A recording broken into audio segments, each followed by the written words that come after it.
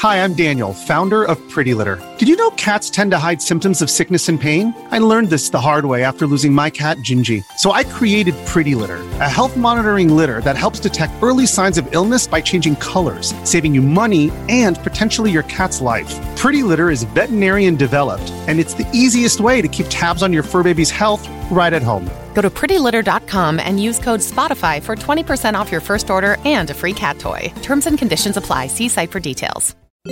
Coming up on today's show, we have new Pokemon news. Logitech is getting into cloud gaming, and some fool spent $100,000 in Diablo Immortal.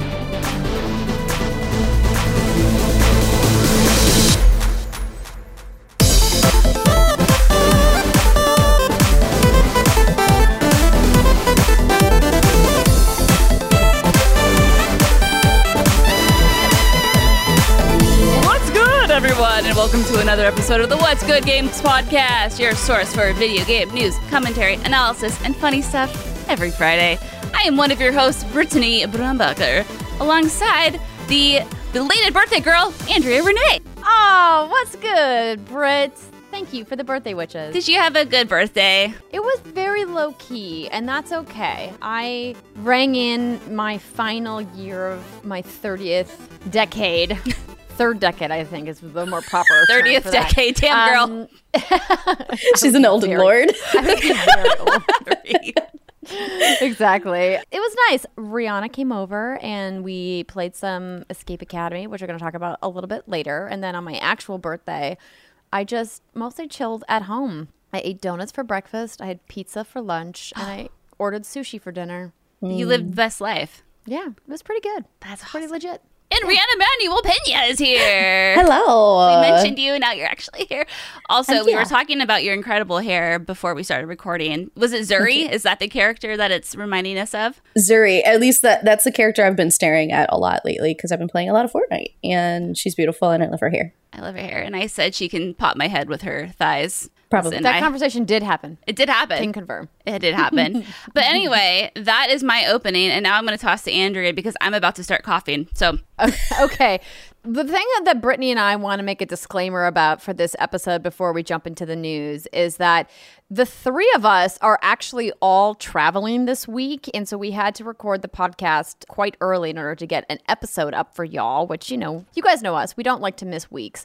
And because of that, the Pokemon news is going to have to be edited in afterwards. And there is a chance that it might not make it in the podcast, and there's a certainty that it's not going to make it into the YouTube video. So if you guys are watching at youtube.com/whatsgoodgames and you want to hear about the Pokemon news, you're going to have to listen to the audio version this week because I have to edit and upload the video version before I go. And because of Britt and I's schedules, we're not going to be able to get it into the video version. It's complicated, but thank you for your understanding.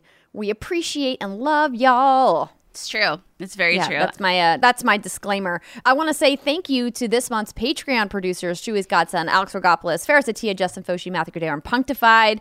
And welcome to our Patreon community at patreon.com/whatsgoodgames. Leg Hero and Darth Smurf with Smurf. 2 Fs. You gotta get the extra f in there. Smurf. Yes, I like it. And thank you to our new podcast reviewers. I've been reading a bunch of them. Thank you to everybody who's taken the time to leave us new reviews like these fine folks. Brittany? We have Retro Steve and Rentoto. Ritoto? Sorry, I added an N in there where it didn't belong. Yeah, thank you. Like Andrea said, it does make us feel good. And it's fun for us to see how you listen to the show, where you listen to it. It's just like, you never really think about where your show ends up. I know some folks listen to it while they're working. Good for you. Or when they're taking care of someone, or when they're playing video games. So yeah, just thank you for leaving us those lovely 5-star reviews. We've countered that asshat from a few weeks ago who said we're dumb chicks who just complain about Elden Ring. So yes. Yeah. Good job, everybody. High five to everyone. All right. This show is brought to you by HelloFresh and MeUndies, but we'll tell you more about them in just a little bit. What's good, everyone? Britt here to talk to you about Pokemon. Apologies if the voice is a little gravelly, but it's a little early for yours truly, and I guess my body hasn't quite woken up yet. So I'm recording this on Wednesday, and we just got a Pokemon Direct at 6 a.m. my time, may I add. No way in hell I was getting up at 6 a.m. for this, but I digress. Yeah, so we got 20 minutes of Pokemon news, and I'm just going to kind of run down the first several announcements because they're just like, not really in my wheelhouse. But I'm going to read this from Destructoid, and it's a little recap. So first bullet point is the Pokemon World Championships will be held on August 18th through the 21st in London, in person with, quote, thousands of players from around the world competing. The card game, the video game, and Pokken tournament elements, Pokemon Go and Pokemon Unite are also part of the festivities too. That's wonderful. Have fun. Pokemon Go is running an event in Sapporo, Japan, featuring Ultra Beasts, and the Pokemon Go Fest finale is on August 27th. Man, I have fallen so far off the Pokemon Go train. I remember when I used to play that game all day. But what they did actually mention that I didn't know existed was this thing called an incense. And I'm trying to find my notes, but my notes are just as haggard as I am at the moment. Essentially, it's an incense that lets you, for 15 minutes once a day, for no cost, summon Pokemon to you that might not normally appear in your location, which is really cool. I don't know if I knew about this. I didn't think I knew about this, but you know what? What is my memory? It is shit, FYI. But this is really neat because where I live, all I get are Pidgeys. And listen, I'm so sick of Pidgeys. So cool. Maybe I will get outside and do a loop and use this fabled incense. They also talked about the Pokemon Unite first anniversary event. Essentially, there's a Pika Party event that starts today and lasts through, I think it's like September 1st. All Pokemon in this quick battle mode are Pikachu, including the players themselves. And then they announced that Buzzwole is also coming in today. I guess this is probably already known, but Buzzwole is coming. And if you're wondering what the fuck is a Buzzwole, I'm going to tell you what a Buzzwole is. And I hate even saying that word. It's just annoying to say. Someone was very horny, ladies and gentlemen, when they created this insect bee thing. It's like a fucking buff-ass fly bee, I don't know, a mosquito hybrid. It has these two little beady eyes. It has these two antennae and like this long poker nose thing. And it's buff as shit. And its wings flop. Oh God, I hate it so much. I already told Jason he is not allowed to play as Buzzwole when he plays Pokemon Unite because it is the shit of nightmares. But they also announced that season 2 or whatever they call their seasons or whatnot is coming September, and there's going to be about 3 more Pokemon coming, which is like, cool, good for you, go on with your bad self. There's Pokemon Masters, which I know nothing about. Mewtwo is returning to Pokemon Cafe, and then, ladies and gentlemen, we can get into the good shit. And by good shit, I mean Pokemon Scarlet and Violet. So I have this write-up here from IGN, and it reads, we already knew that Pokemon Scarlet and Violet would be fully open world and could be explored in any order, but now we know the game will include 3 main story campaigns, including the usual gym battling route. Revealed in today's Pokemon Presents broadcast, we learned that journeys in the Paldea region will begin with your character joining a school, the Naranja Academy in Pokemon Scarlet or the Uva Academy in Pokemon Violet. From there, you'll be given a special independent study project known only as the Treasure Hunt. The Treasure Hunt will see you exploring Paldea, where 3 grand stories are on offer and can be approached from any order. As you'd expect from the series, one of those stories revolves around becoming the region's best trainer by beating the leaders of 8 Pokemon gyms. However, in the new games, there's no set path through those 8 gyms, meaning you can take them on in any order. In the latest gameplay, we saw a Glaceado gym, an ice-type location set in what looks like a ski resort. The other 2 campaigns are more of a mystery at this point. Your legendary Pokemon Koraidon and Miraidon can become bikes. I'll talk about that in a minute. And there's a new battle mechanic called Terrestrializing. This option allows Paldea Pokemon in the game to turn into a new gem-like form, which makes them stronger. It can even change their elemental type. And the game will also include Terra Raid battles, which can reward you with Pokemon that have rare Terra types. In the trailer, we saw a Water-type Gardevoir, for example. Okay, yeah, so quite a bit of what the fuck is happening. I don't know where I love it. This game is just getting more wackadoodle by the day. So like I said, it starts off, it shows all these really cool sprawling landscapes, kind of like a city-ish location. You have this like grand field or some snow areas, a beach, like a dusty desert. So I don't think we're going to be lacking in biomes here. And that has me really excited. I think that's really great. And to get around, and like you have your legendaries, Miraidon and Koraidon, and they turn into cars, into wheels. I don't understand what's happening here, but it's pretty great. So it feels like you're going to get these bad boys early because, you know, you want to traverse the world, and they talk about, they're really emphasizing the ability to take this game on however you want. Well, then you're going to want your ride. You know what I mean?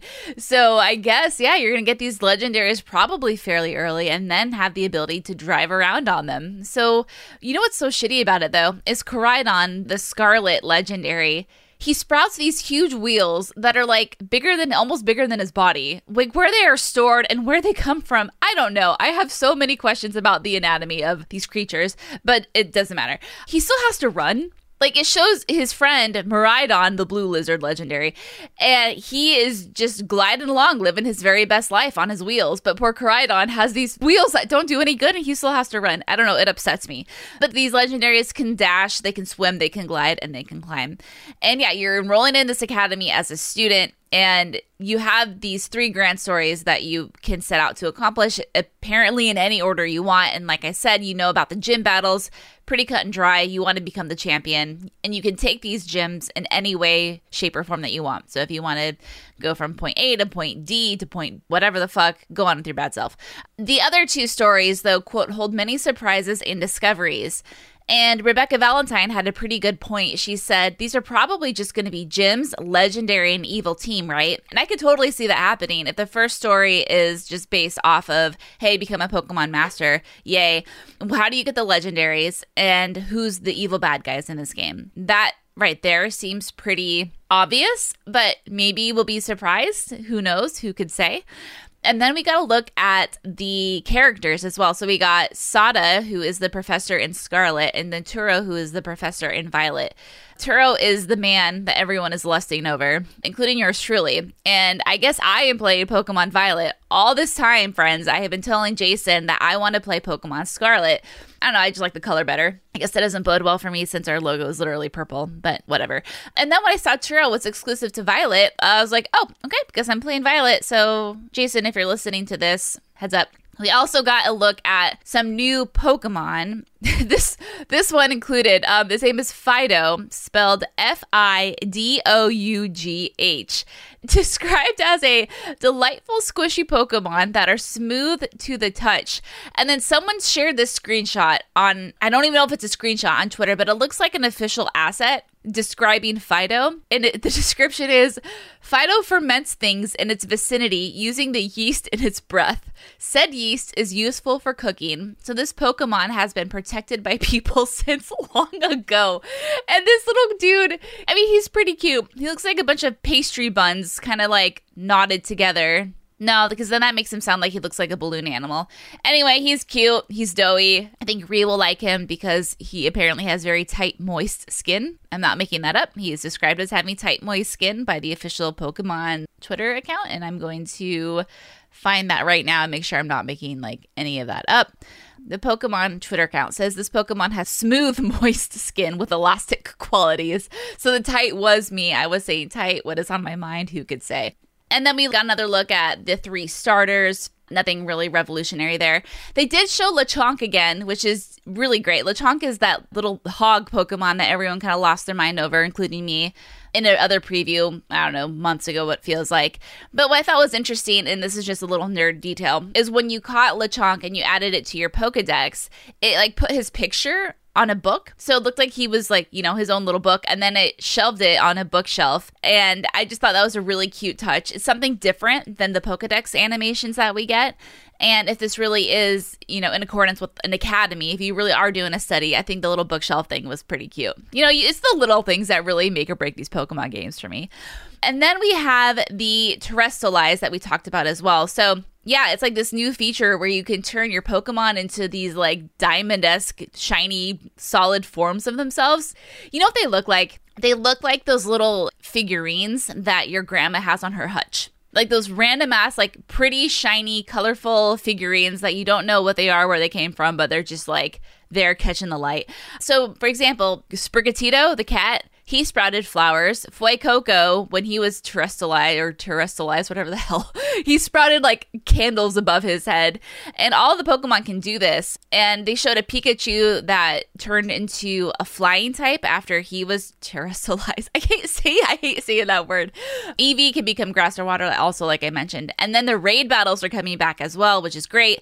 And you can also now, in raid battles, attack or heal on your own time instead of waiting for your allies. If you did any of those raid battles in the last Pokemon game, it was kind of a slog because everyone had to wait. Everyone had to go in accordance to their turn. And you were just like waiting there half the time for people to make a decision. So it's great that this seems like it's going to be a little bit more real time. And it wouldn't be a Brit segment on Pokemon if I didn't find something to rant about. Real talk, I don't try to rant. I really don't. But I have concerns and I have a prediction. Okay, so they talked a little bit about multiplayer as well at some point during this direct. And they said if you find a union circle within the game, looks like a summoning pad of sorts, you can enjoy co-op with 3 friends. Quote, look for Pokemon you haven't discovered or race across the map.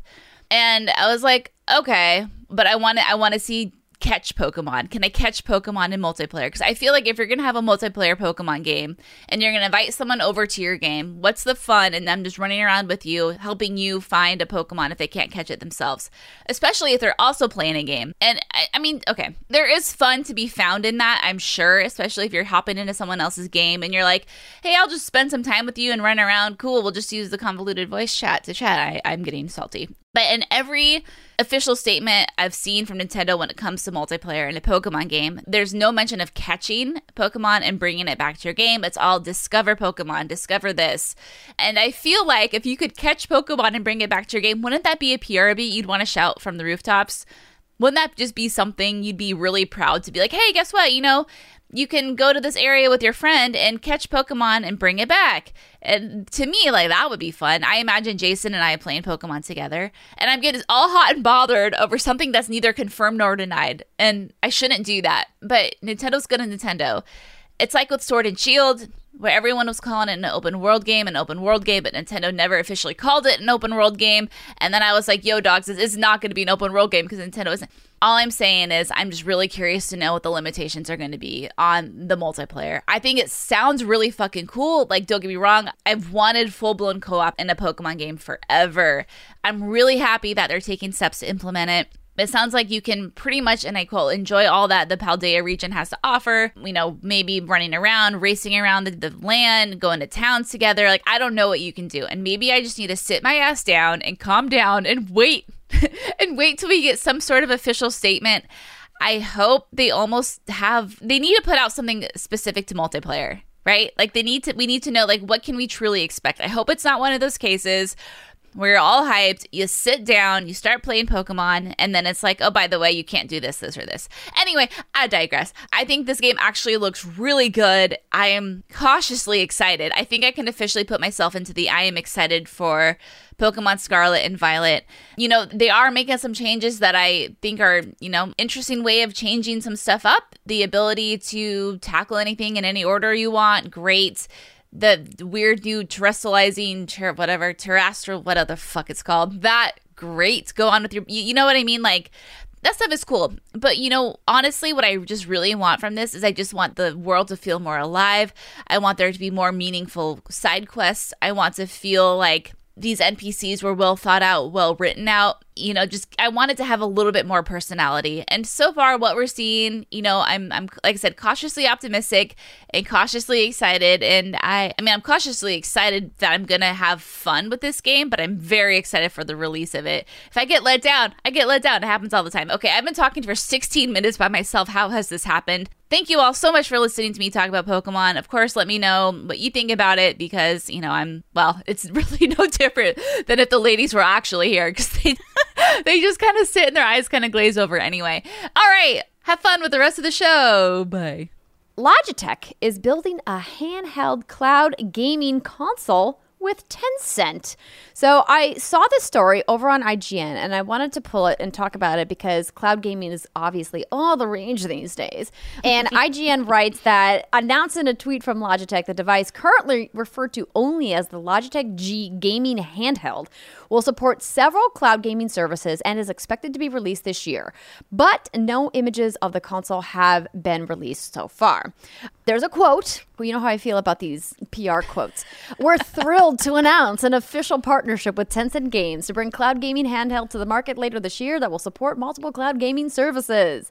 They have a blog post where you can read all of the details if you are so inclined over at the Logitech G blog. And they are going to be supporting high-end game services like Xbox's cloud gaming and NVIDIA's GeForce Now. And then there's, some fluff about how Logitech G is a leader and how Tencent is a leader and how they're excited to work together. And you know how these things go. Anyway, I think this is interesting because we haven't really gotten a lot of these third-party devices, and I think we're going to start to see more of them as cloud gaming becomes more ubiquitous. So I think it's interesting that Logitech, of all hardware makers, decided to get into this because obviously we know them for peripherals. We talk about Logitech stuff on this show all the time. They are a big partner of ours. But did either of you anticipate them getting into this business? No. Not at all. I am a fan of Logitech. I love all of Logitech products that I've used. I was like a Logitech phone stand for many years because I am diehard Android over here. And you are. Yes, I am. And Team Green Bubble over there.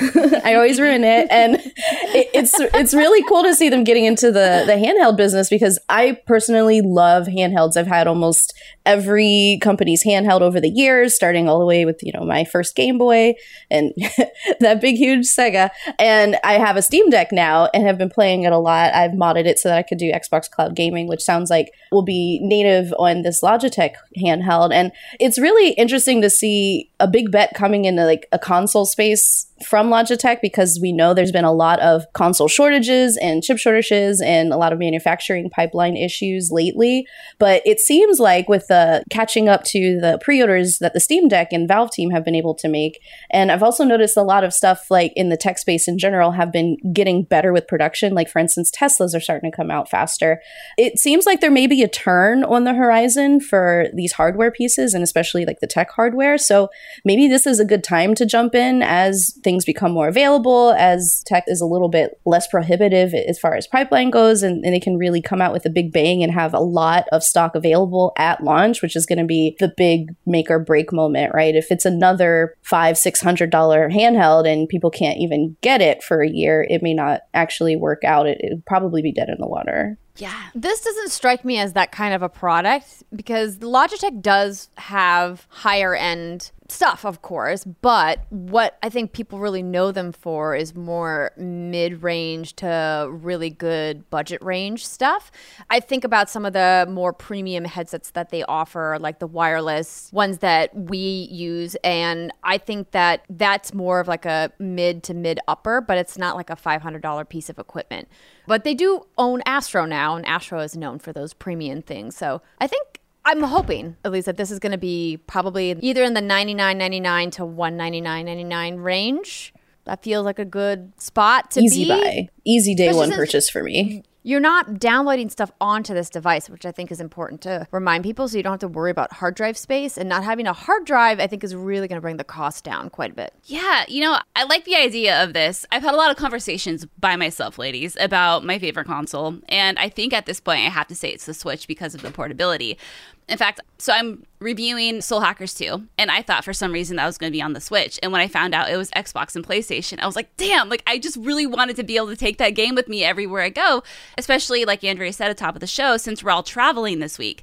And so anything that lets me play anything portable, and I know Xbox has all of their fancy play anywhere shenaniganry, but for some reason and I know the barrier to entry probably isn't that hard, but I still have yet to really fully, I've played it with my Backbone, I played Yakuza, but it just seems so much easier to have a dedicated device that's not an iPhone to play your games. And that's what's really getting me all hot and bothered and excited. I'm like, okay, this could be really cool. Obviously the streaming, while it does have its pros, you don't have to have a hard drive. You have to have the internet connection at that point, and I don't know how that's going to work out in the wild, if you will. But no, I'm going to keep my eye on this for sure. I think this is something that I could use, that I'm down to try, especially if it is that $99, $199 price range. I think that's super affordable. Barrier to entry is low. I see everyone playing with their Steam Deck, and I have some FOMO, but I'm also do you know how much those are? Yeah, they're very expensive, right? Yeah. Which model did you get, Ree? I got the middle, so I think it was 256 gigs. Yeah, it was $500. Yeah, see? Like, cool, if you're going to use it, like, yeah, absolutely. Like, I would pay for that, but I just don't think, I don't know. We'll see. I think this is a great entry point, though, and I think if anyone can really do it, Logitech is kind of built for it. So, cool. Let's do it. I want one. Well, hopefully we get to get eyes on it because all they released was a logo. So I'm guessing they're going to do some kind of reveal later in the year. Maybe Gamescom. Who knows? Speaking of, this is not even a good segue. I'll go with it anyway. Speaking of what? Sony? Speaking of Sony, we weren't even talking about Sony. I'm wearing a PlayStation shirt. You want to use that?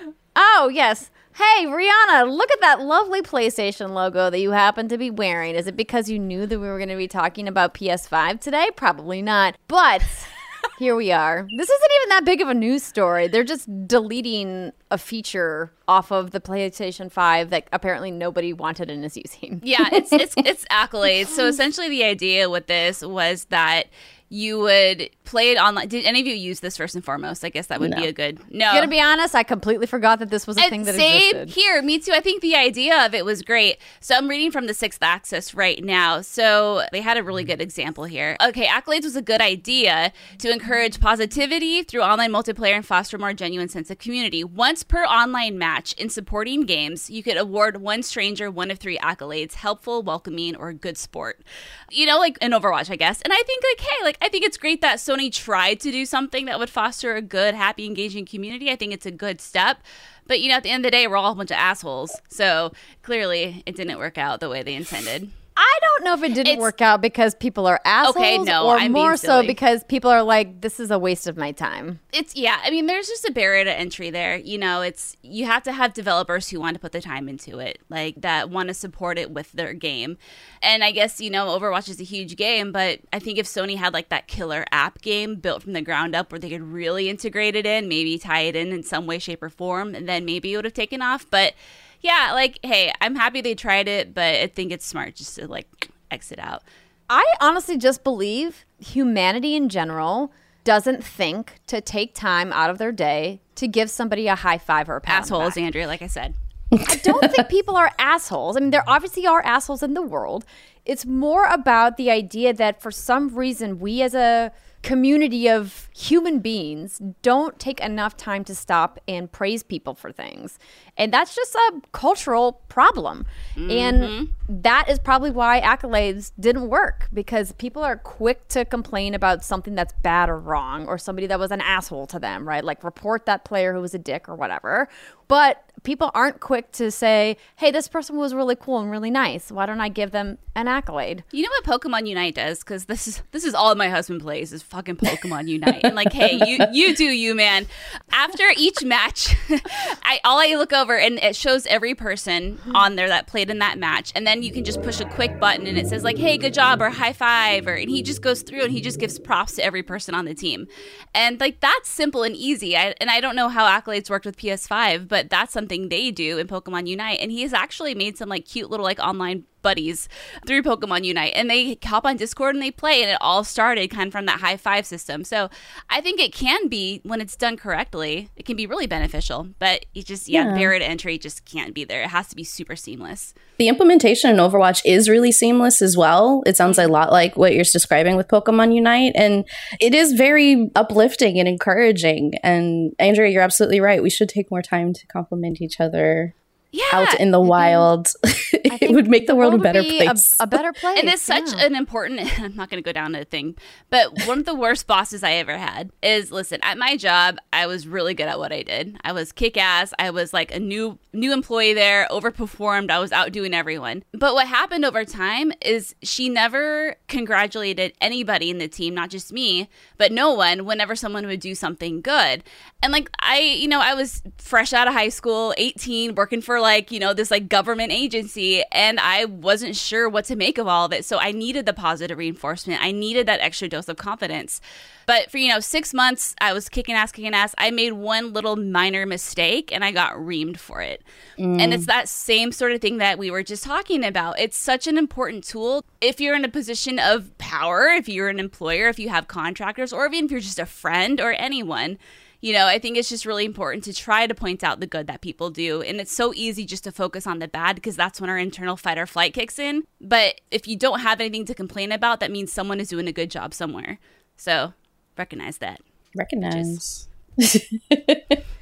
Exactly. Next story is all about Apex Legends. Yay! How are we talking about Apex again? What happened? I saw this, and Rhea, I love you so much. I was reading it, and I was like, I don't get this. So I just posted it in the show notes, and then I put this little note. So I'm like, Rhea, if this isn't cool enough, we don't have to talk about it. But it sounds like it's cool enough that you want to talk about it. It's pretty cool. It's your typical update. So this comes from Eurogamer. It says Apex Legends Season 14 brings King's Canyon overhaul and level cap increase. So I won't read the entire thing because there's quite a bit here, but I'll point out what I thought was really interesting after reading a little quote here from Eurogamer. So it's Apex Legends 14th season, officially known as Hunted. I think I called it Survive before.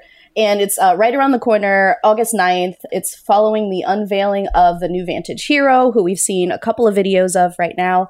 And the developer confirmed a major overhaul of the original Kings Canyon map, hallelujah, alongside a level cap for players. So the level cap works a lot like the prestige system in your Call of Duties, right? You reach level 500, you choose to go back to 0, and you get a token on your little emblem there, and then everybody sees, oh, you're back in round 2, and so on and so forth. And this is really exciting for competitive players, but even if you're not, which I know is a very small audience of people, there's a lot of really cool stuff here. So these are just notes that I took after scrubbing through lots and lots of these videos. Kings Canyon is back. They've improved the rotation point, so you're not going to get picked off quite as bad, which is really great because Vantage is a sniper class, and she's going to have amazing sight lines. She has this really amazing zoom scope thing that I'll talk about in a second. It's going to be hard to run around from point to point in the map, so they've improved a lot of the cover throughout the environment in Kings Canyon. Reworked the points of interest, specifically Skulltown. It's back. It's now called Relic. Thank goodness, because we all miss Skulltown. Hands up, everybody, for Skulltown. Hands up. I don't know what I'm putting my hands up for, but it is so good. It's just like, it's literally one of the, sometimes I call it the meat market. There's another place in the map called the meat market. You literally just jump in there and it's chaos. Like I just need a quick game. I need 5 minutes to make sure that I can actually play this still. I'm just going to drop right in Skulltown, and it is chaos every time. It's absolutely insane. It's like the sweaty place on the map. It is the sweatiest place on the map, and I am so grateful that it has returned. I have missed the sweat. It's been too cool. We need to heat it up. So we're going to Relic. Just drop hot every game. So a couple of notes on some of my favorite weapons. EVA 8 is getting buffed again because the EVA 8 is an automatic shotgun. I love shotguns. It's getting the double barrel stock back again, which is going to ruin a lot of people's days. I'll probably be one of them. And then also the Skull Piercer attachment is back for Longbow, 30-30, and Wingman. Now, okay, this was weird because I saw Parallax Stella on Twitter posted a lot of these highlights as well. And the first one that jumped out at me, the Wingman, which is a handgun, you know, like the revolver. Everybody knows, like, a pistol in the game, if you're good with it, it's usually the best gun in the game. Wingman is no exception in most of the seasons of Apex. It is now a sniper class, and it uses sniper attachments and sniper ammo, which is so confusing, and I don't understand why. And you don't like sniper, right? I don't. And I'm terrible with the Wingman. Like, oh my God, I would literally rather just try to punch people to death than try the Wingman because I will miss every shot. It is so hard.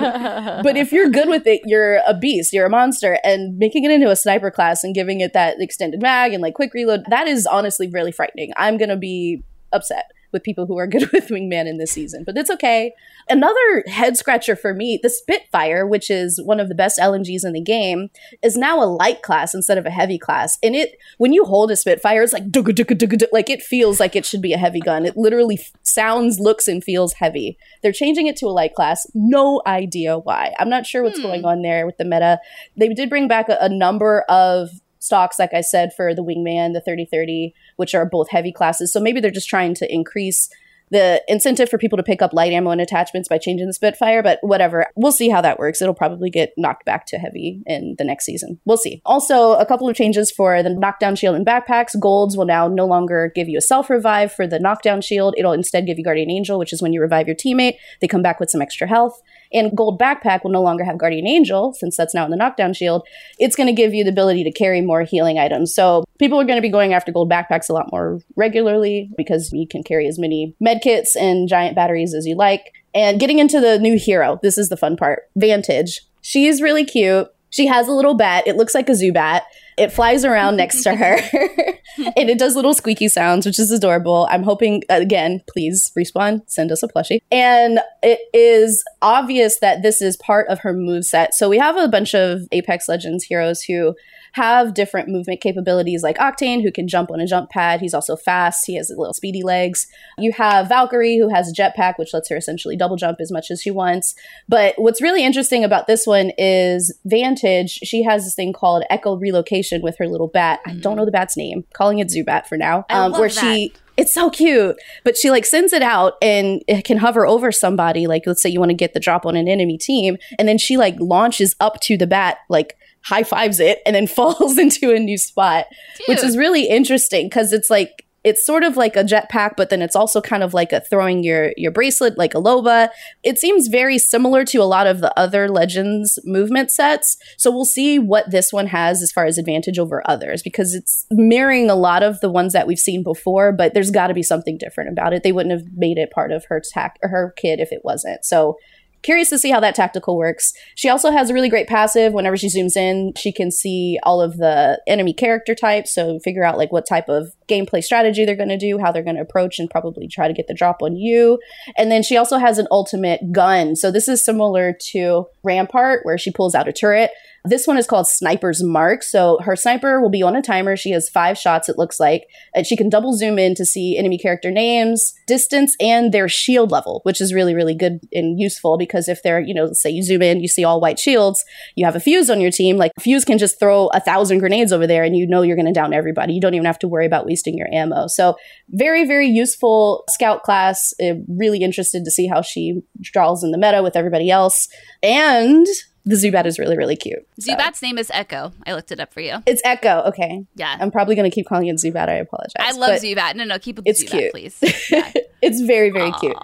All in all, it's a fun season. It's a really interesting new character. I have the suspicion she'll probably end up getting picked quite a bit, more like a Horizon, more like a Seer, where she's not going to fall completely out of meta immediately. But we'll see how mid-season updates go and whatever they end up doing with these class changes for the weapons, because they're absolutely bonkers to me. I love how Rhys started this story with, I'm only going to talk about a few things from this update. That was only half of my list.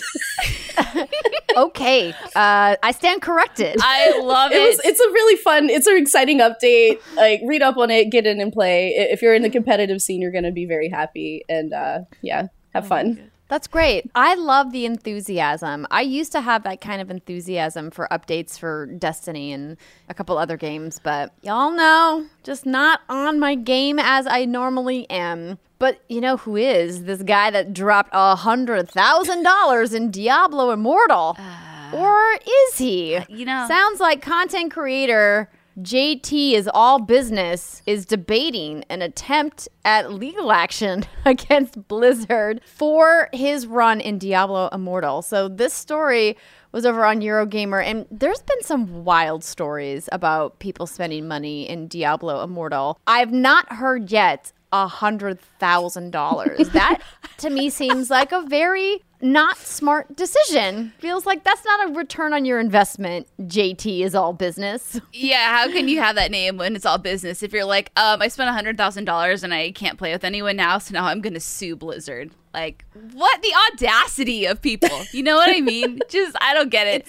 It's wild. So the story, the background is, the reason we wanted to point this out is because, one, it's a little hysterical that somebody dropped $100,000 in Diablo Immortal, but he apparently is in this bind because now he's in a matchmaking class that's so high above everybody else playing the game that he can't matchmake with anybody. And he's reached out to Blizzard to be like, you need to fix this. I need to be able to matchmake. And they're like, okay, bro, well, we heard you. We'll add it to the list. Wink, wink. We'll fix it. Next patch. Okay. We got you. Yeah, it's interesting because they obviously have no obligation to tailor their matchmaking for a single player, nor should they, because that doesn't make sense from a development standpoint. And it sounds like the vast majority of people, according to Blizzard boss Mike Ybarra, are not spending any money in the game and having a great time. We heard recently that Activision Blizzard is doing well specifically because of Diablo Immortal, which comes on the heels of the news that Call of Duty has taken a big dip over the last couple of years. So I think that's kind of tried to balance things out for Activision Blizzard's portfolio. But I don't understand how do you even spend $100,000? I think spending $10,000 would be challenging. Girl, this dude clearly, or I don't know JL's business pronouns, but I don't know. Like, this person just must sit and like spend $100,000. I can't imagine that this person, like, you know, I'm not going to judge. Sorry, I am judging, but I'm not trying to judge like their personal lifestyle. Like, I'm fully judging. You know, I don't. Clearly, this person did it. Like, I looked up his channel, did it for content, right? For hashtag content, which is like no shame in that. But like, at least when someone like a Logan Paul drops millions of dollars on Pokemon cards, he doesn't go to Game Freak and be like, "You owe me my money back." That's what I'm saying. I mean, Blizzard's gonna have to build his own bots to fight him. Like, I don't know if anyone else is gonna spend $100,000 in this game. But you know, it's just absolutely wild. I mean, like you said, it's hilarious. Kind of a slow news week. Sorry, JT. Take the L. Take the tax break. Yeah. Keep it rolling. It's funny. One of the comments on his video that this story is based off of says, it's from somebody, first off, called Existential Bunny. Amazing. Which is great. It says, way to go. Congratulations. You just made Blizzard see pay to win and microtransactions as viable mechanics and features in games. I'm sure they'll not just continue with shady practices, but double down on future games. I don't think that take is the right take, but I think it's a little hilarious that people are like, "This is your fault that microtransactions exist." And then it goes, "Oh, internet JT's all business. Don't worry about it." Yeah, I think we all, at least now we have someone to blame. JTL's business. Yeah. JT, it's your fault. It's your fault. Now it's It's your fault, JT. Justin Timberlake responds. No, that was it. That was the only one. As we mentioned at the top of the show, we are recording the podcast a little early, so any major news drops we will cover in next week's show. But for now, let's take a quick break, and when we come back, we're going to talk about what we've been playing. Stick with us. We'll see you in a minute.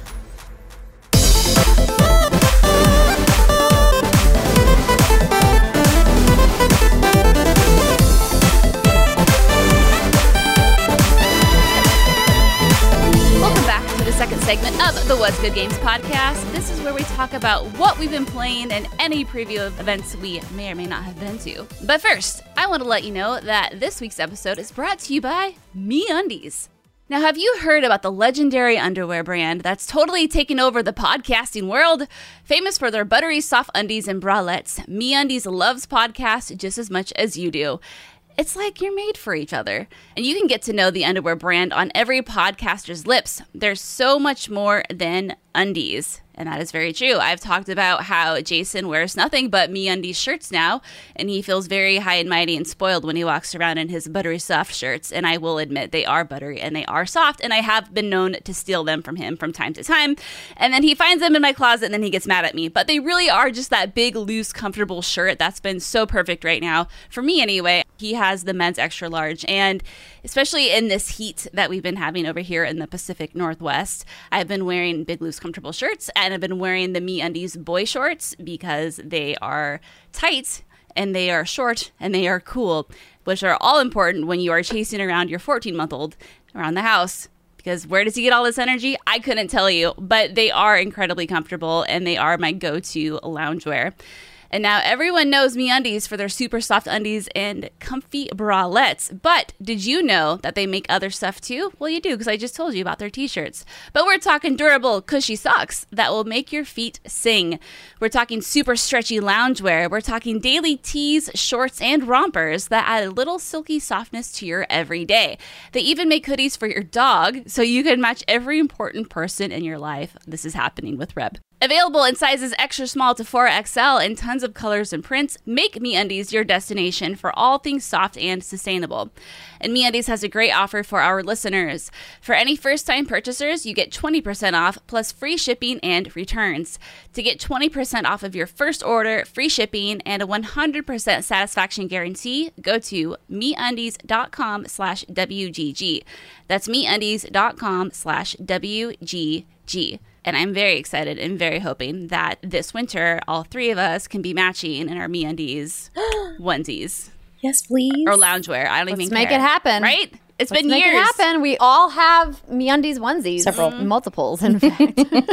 This episode of What's Good Games is brought to you by HelloFresh. So what is HelloFresh? If you're still asking that question, maybe it's your first time here at What's Good Games, because we love and talk about HelloFresh all the time. It's where you get farm-fresh, pre-portioned ingredients delivered right to your doorstep with seasonal recipes. So you can skip trips to the grocery store and count on HelloFresh to make home cooking easy, fun, and affordable. Of course, that's why it's America's #1 meal kit.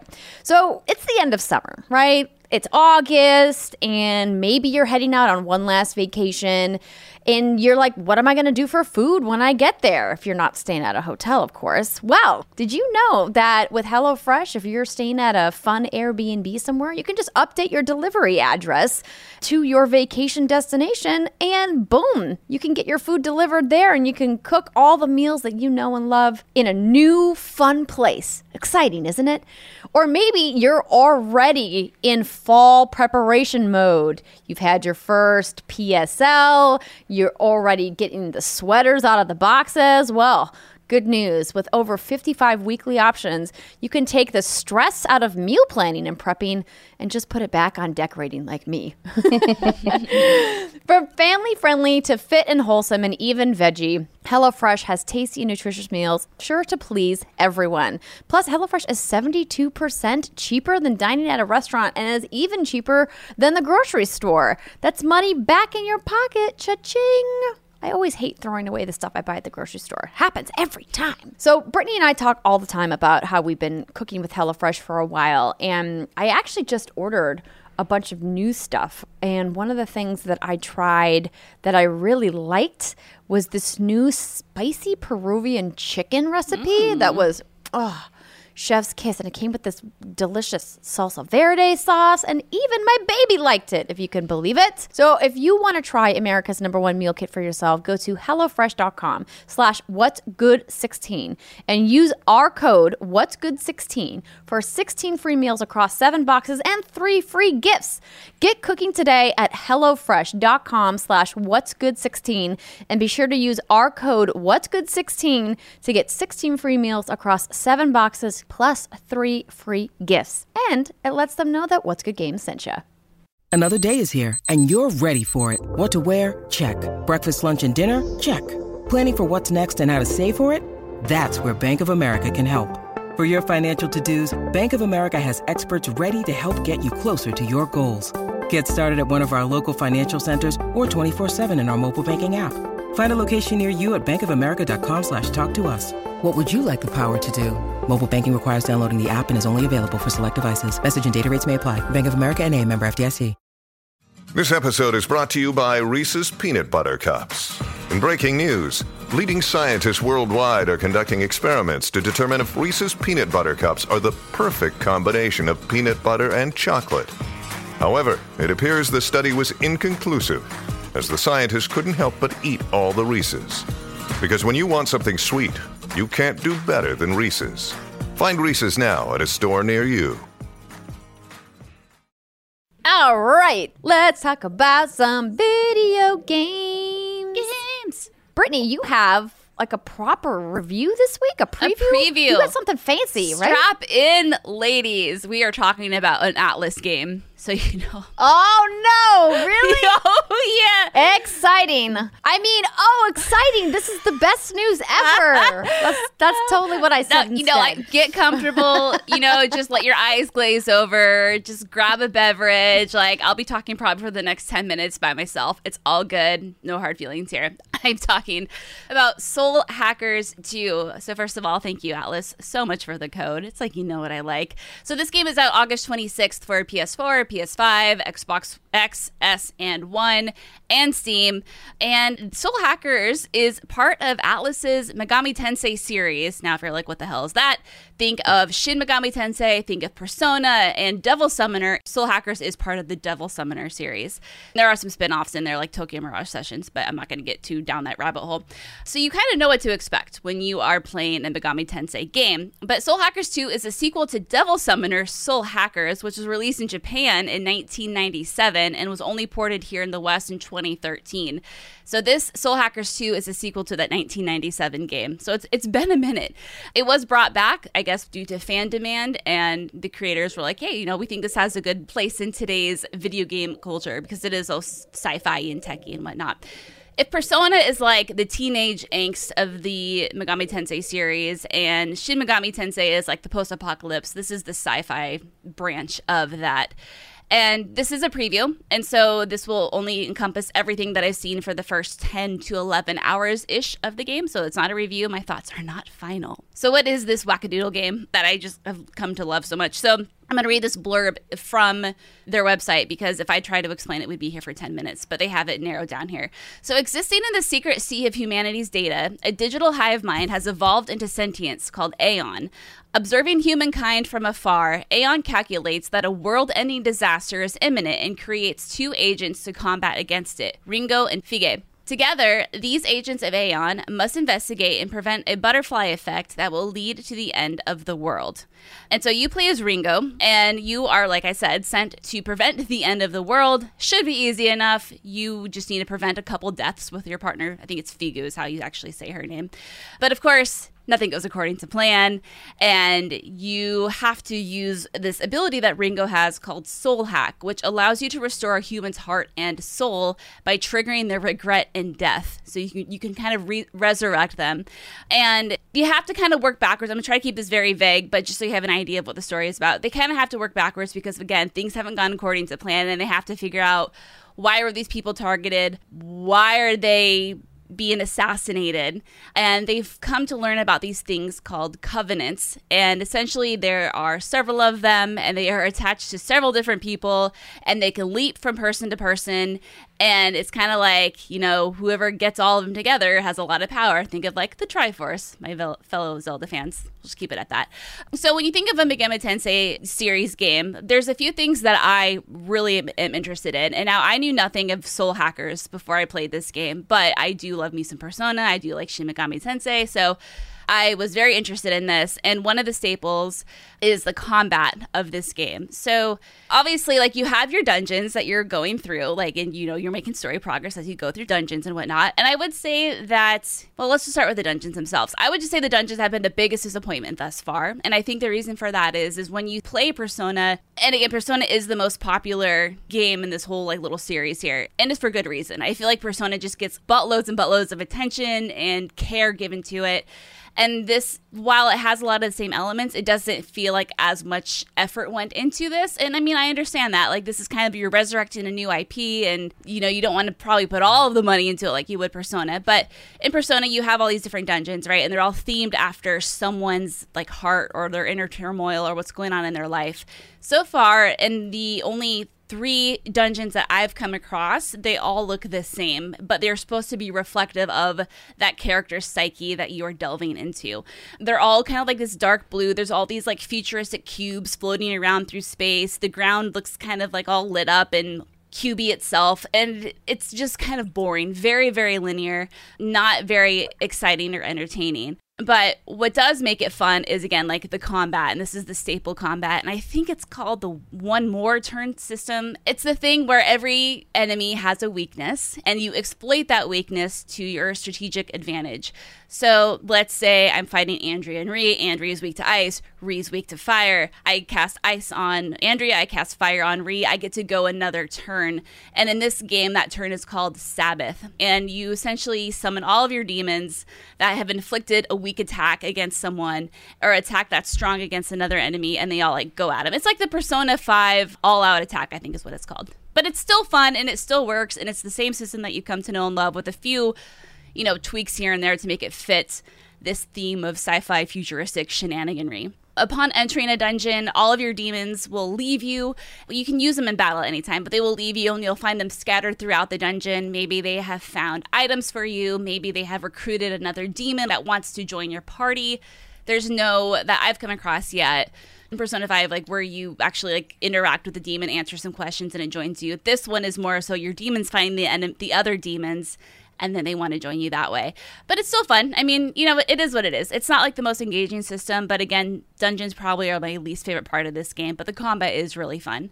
My one biggest piece of advice, if you're considering this game and you are a fan of these sorts of games, get past the first dungeon.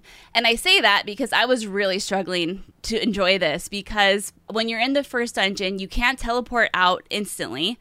You can only use portals within the dungeon, and then you have to portal to the beginning of the dungeon, leave the dungeon, and then portal back to use the safe house where you rest, because there are no like instant heal portal healing auras, anything in this game.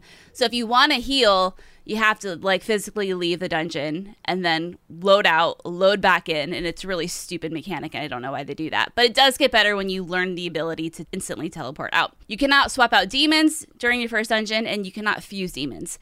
Once all of that opened up to me, my enjoyment of the game just dramatically increased, because that's the fun strategic element that I love with the combat of this.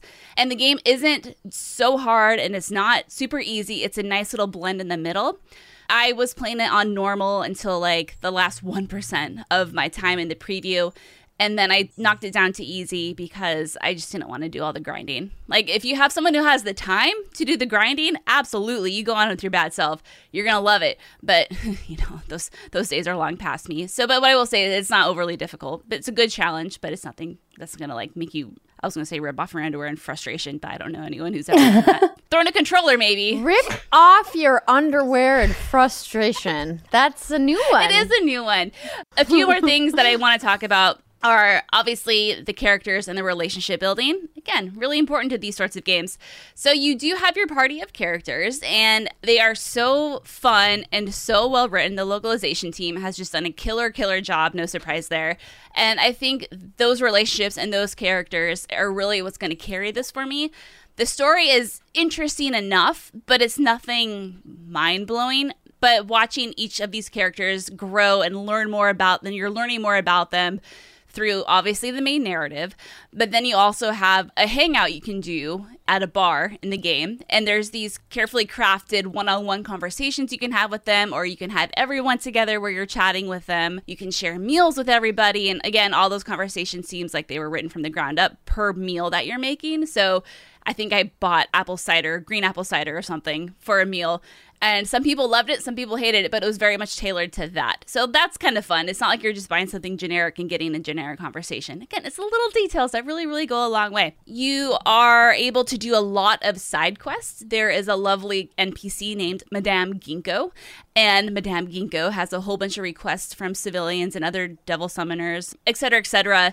And by completing these, you know, you earn items, you can get money. Sometimes it will actually spawn very specific dialogue hangout session with one of the characters. And the more time you spend with your characters, I should have mentioned this earlier, you increase your soul level, which is like your friendship. And you need to have these soul levels at a certain ranking in order to progress in their specific dungeons. So again, like, there's a lot going on in this game. So I think I've kind of covered like the main general what to expect from it. The setting of it's really cool. It's kind of like this futuristic cyberpunk Japan, which, hi, it's like that's me. You know, I will say the towns are fun. They're funky. It's not so, you don't really get a lot of fun like navigating throughout these towns because it's just very linear. It's like you can walk up or down or maybe around a little bit. It feels more like, honestly, you're navigating through a list rather than actually exploring when you are kind of traveling from place to place to place. But yeah, I mean, you know, it's, at first I wasn't entirely sure. I wanted to know, like, where's this combat? Like, why can't I swap out my demons? Why can't I fuse my demons? Again, very big staples, very fun combat element there. But now that that's opened up, and now that I feel the story's picking up a little bit, and the characters are really starting to grow on me, I'm very excited to continue playing and see what comes next. So I guess, like, the TLDR of this is, it starts out for me a little bit slow, but maybe once you get like 7-ish, 8-ish hours in, and those aren't bad hours, it's just a little slow, and then it really kind of opens up. Anyway, the way I've been playing, that's how long it took. Isn't that the story of every JRPG ever made? It starts out slow and then gets really good like 15 hours in. 15 hours is a lot. Like, that's way too much. I would say this is even a little long for me. I had to definitely space it out over the course of a few days because I never felt compelled just to sit on my ass and like play nonstop. And also, LOL, who can do that with a 14-month-old? So I was getting little chunks in here or there. But you're right, Andrea. Like, unfortunately, sometimes like these games do take their really sweet time warming up. And maybe I'm just extra sensitive to it right now because I just don't have all that time in the world to just like let it get good. I just wanted to get good from the beginning, which is why I'm kind of frustrated that they locked a lot of these combat elements until after the first dungeon. But again, like, you know, that's probably how a tutorial should start or a game should start. Anyway, like, I'm having a really fun time with it. Now that it's kind of getting up to my speed, I think the localization is really fun. These characters are super great. I could see this becoming a really fun game for a lot of people. And, you know, hopefully it comes back and becomes more of a staple of the Megami Tensei. I always get that mixed up. Tensei, not sensei. We're not talking about a teacher here. Series. You know, I think its diversification is great. I think expanding the library is great. I think there's a lot of potential there. You know, I just say if you like those sorts of games, if you like Persona and you're kind of looking for something a little sci-fi-y that feels like it got a little less attention and love from developers, like, check it out. I'm having fun with it. I plan to continue playing and seeing where these Soul Hacker gets me or something like that. I'm gonna hack your soul. I would hack both of your souls if something happened to you, is what I'm trying to say, despite the risks that it could pose to myself. I'll allow it. I'll allow it. Yeah. Soul hackers. Well, I'm glad that you're enjoying it. It's definitely a little convoluted for people who aren't familiar with any of the franchises that you mentioned, you know, Shin Megami Tensei, Persona, etc., because it's the interwoven nature of the storylines is, dare I say, more complicated than Kingdom Hearts? Oh, no. Oh. You don't think so? Oh, no. At least, you know, no. Kingdom Hearts is like 8 games following one string of narrative. This is just little pieces here and there. I can't even. Okay, then don't. How about instead, Brittany, Rihanna and I can talk about opening shit. Our time playing puzzles. Yeah. Let's do it. Yeah, so we have been talking about Escape Academy, or talking about playing Escape Academy together. And if you follow me on Twitter, you saw that I posted a little short clip of our longer unboxing that we did for this really cool thing that the folks at IM8bit and Skybound Games sent us, and Quake Crew, of course, the developers of the game. And here on youtube.com/whatsgoodgames, you can watch the full unboxing, which I still cut down by like 50%, and it's still long because solving puzzles live in front of people is stressful and difficult. Also, after a few drinks, maybe our brains weren't as sharp, but we got there. We got there. Exactly. Rihanna and I talked about Escape Academy the first time after Summer Game Fest play days, and though that wasn't the first time that we got to see the game, and we were really interested in playing this game, obviously had a lot of fun with the unboxing, and she came over for my birthday, and we sat outside and played, like, biggest air quotes, couch co-op together, which was pretty fun. And this game is really just a nice way to connect with somebody and play co-op in a way that, is not your traditional co-op experience. And Brittany, I think you and Jason would have a ton of fun with this game, being the co-op aficionados, of course, that you guys are. And we just had a lot of fun playing it. And obviously it's much easier when Rihanna was there in person versus when I was trying to relay what was happening with the box over the video call. But yeah, it's like based off of escape rooms where you're going to this academy where you're training to be this best escape room artist, and there's all of these kind of kooky characters that you meet around campus, and then there's different places on the map that you go to basically just do escape rooms, and there's rankings for them, there's difficulty sliders, there's a time limit, and we were doing pretty good. I think we got a little overconfident, and then we're like, oh, let's do one that's a little bit harder. And we actually ran out of time at the end. And we were like, oh no, did we fail? We did, without giving anything away. I will say maybe the environment we were playing in made it harder to see a certain clue, which we were supposed to clearly use in order to solve a puzzle. Throw that clue under the bus. Just do it. We were outside. It was dark. We're in the hot tub. We're having a couple bevies. Maybe that wasn't the most conducive environment. Again, maybe we should stop trying to escape room drunk. But yes, it was a lot of fun. And the forgiveness of the system is that you can ask for more time if you do run out during any particular puzzle. But good. what I think is really cool and what we were starting to see the beginnings of after doing, I think, 3 consecutive puzzles is the story behind what's going on in Escape Academy. So as you mentioned, Andrea, you know, you're a young escape artist. Your approach to maybe come and join the ranks of these illustrious and decorated escapists of all time.